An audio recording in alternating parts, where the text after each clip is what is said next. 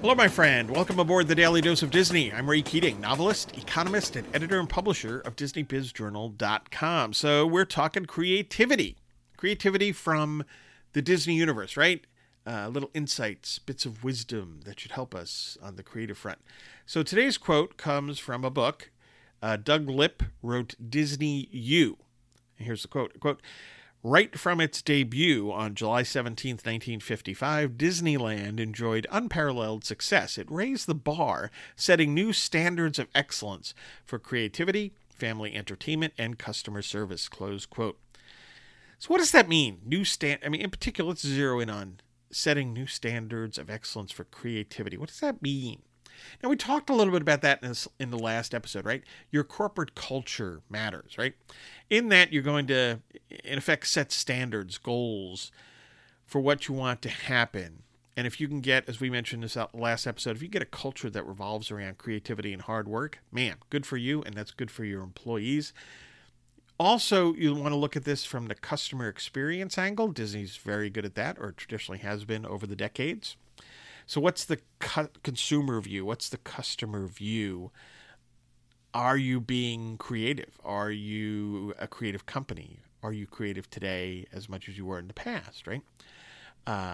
For Disney, are you creating family-friendly entertainment? And that, listen, there's a company that comes under criticism for that, and very often justifiably so.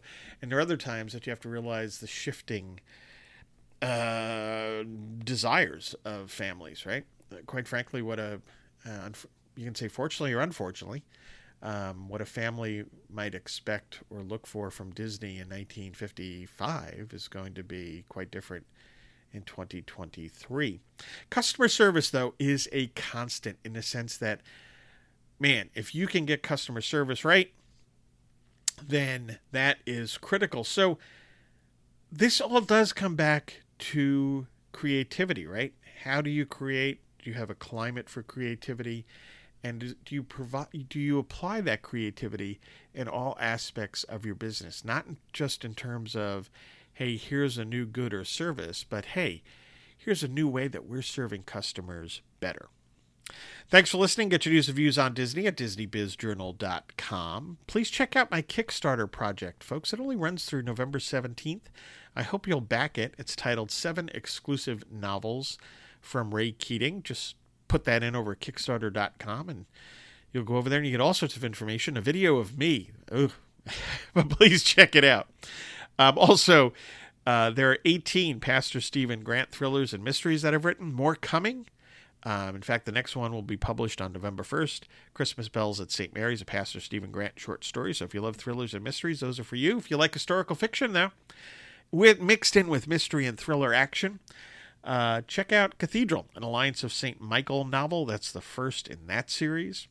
In a totally different area, if you want to get your thinking clear on the economy, there's my weekly Economist series. Now, all of my books, signed editions at RayKeatingOnline.com, paperbacks and Kindle editions at Amazon.com. So I hope you find value in all of this, or some of it, and have a magically productive day.